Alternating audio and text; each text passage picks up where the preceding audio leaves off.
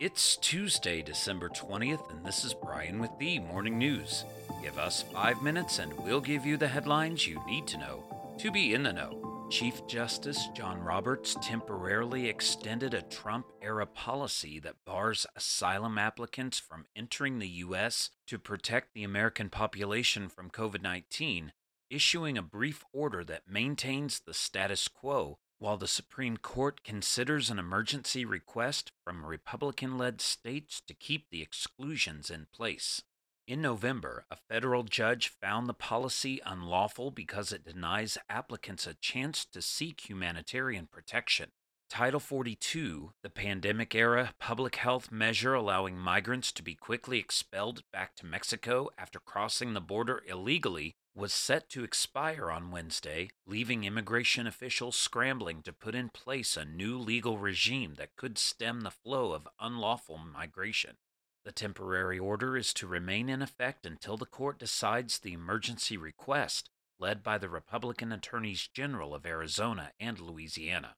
In other news, caring for sick children has become stressful recently for many U.S. parents due to shortages of children's Tylenol and other medicines. Doctors and other experts say the problem could persist through the winter cold and flu season, but should not last as long as other recent shortages of baby formula or prescription drugs.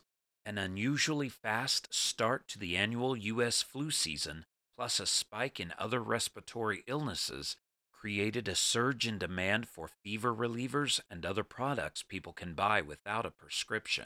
Drug maker Johnson & Johnson says it is not experiencing widespread shortages of children's Tylenol, but the product may be less readily available at some stores. The company said it is running its production lines around the clock. Aside from over-the-counter products, the prescription antibiotic amoxicillin also is in short supply due to increased demand, according to the FDA. In world news, 5 people were killed and 1 person was seriously injured when a gunman opened fire at a condominium building in Vaughan, Ontario, north of Toronto, Sunday night. Police officers shot a suspected shooter while responding to a report of a male active shooter on Sunday night around 7:20 p.m. local time, the York Regional Police said.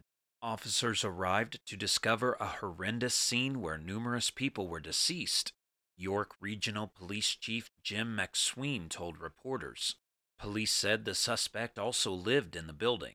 They said he opened fire in 3 condominium units on different floors of the 16-story building. Chief McSween said 3 of the people killed were members of the Condo Association's board of directors, and police were trying to determine a motive. Meanwhile, Russia said it would hold joint naval drills with China, highlighting the close partnership between the two nations as the Kremlin seeks to bolster support among partners to offset Western isolation for its war in Ukraine. The Russian Defense Ministry said Monday that a detachment of warships has been put to sea to participate in naval exercises with their Chinese counterparts starting Wednesday and running through December 27th. The active part of the exercises would include joint rocket and artillery firing at air targets, artillery firing at sea targets, as well as practicing joint anti-submarine actions with the practical use of weapons, the Defense Ministry said. And back in the U.S., the House committee investigating the January 6th riot at the Capitol voted to refer former President Donald Trump to the Justice Department for potential criminal charges, culminating its 18-month probe.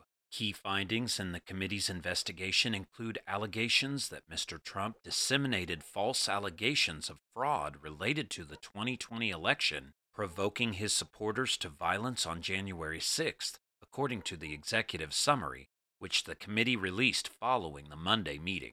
Representative Liz Cheney, the committee's vice chairwoman, said, "Among the most shameful of this committee's findings was that President Trump sat in the dining room off the Oval Office, watching the violent riot at the Capitol on television and would not issue a public statement instructing his supporters to disperse."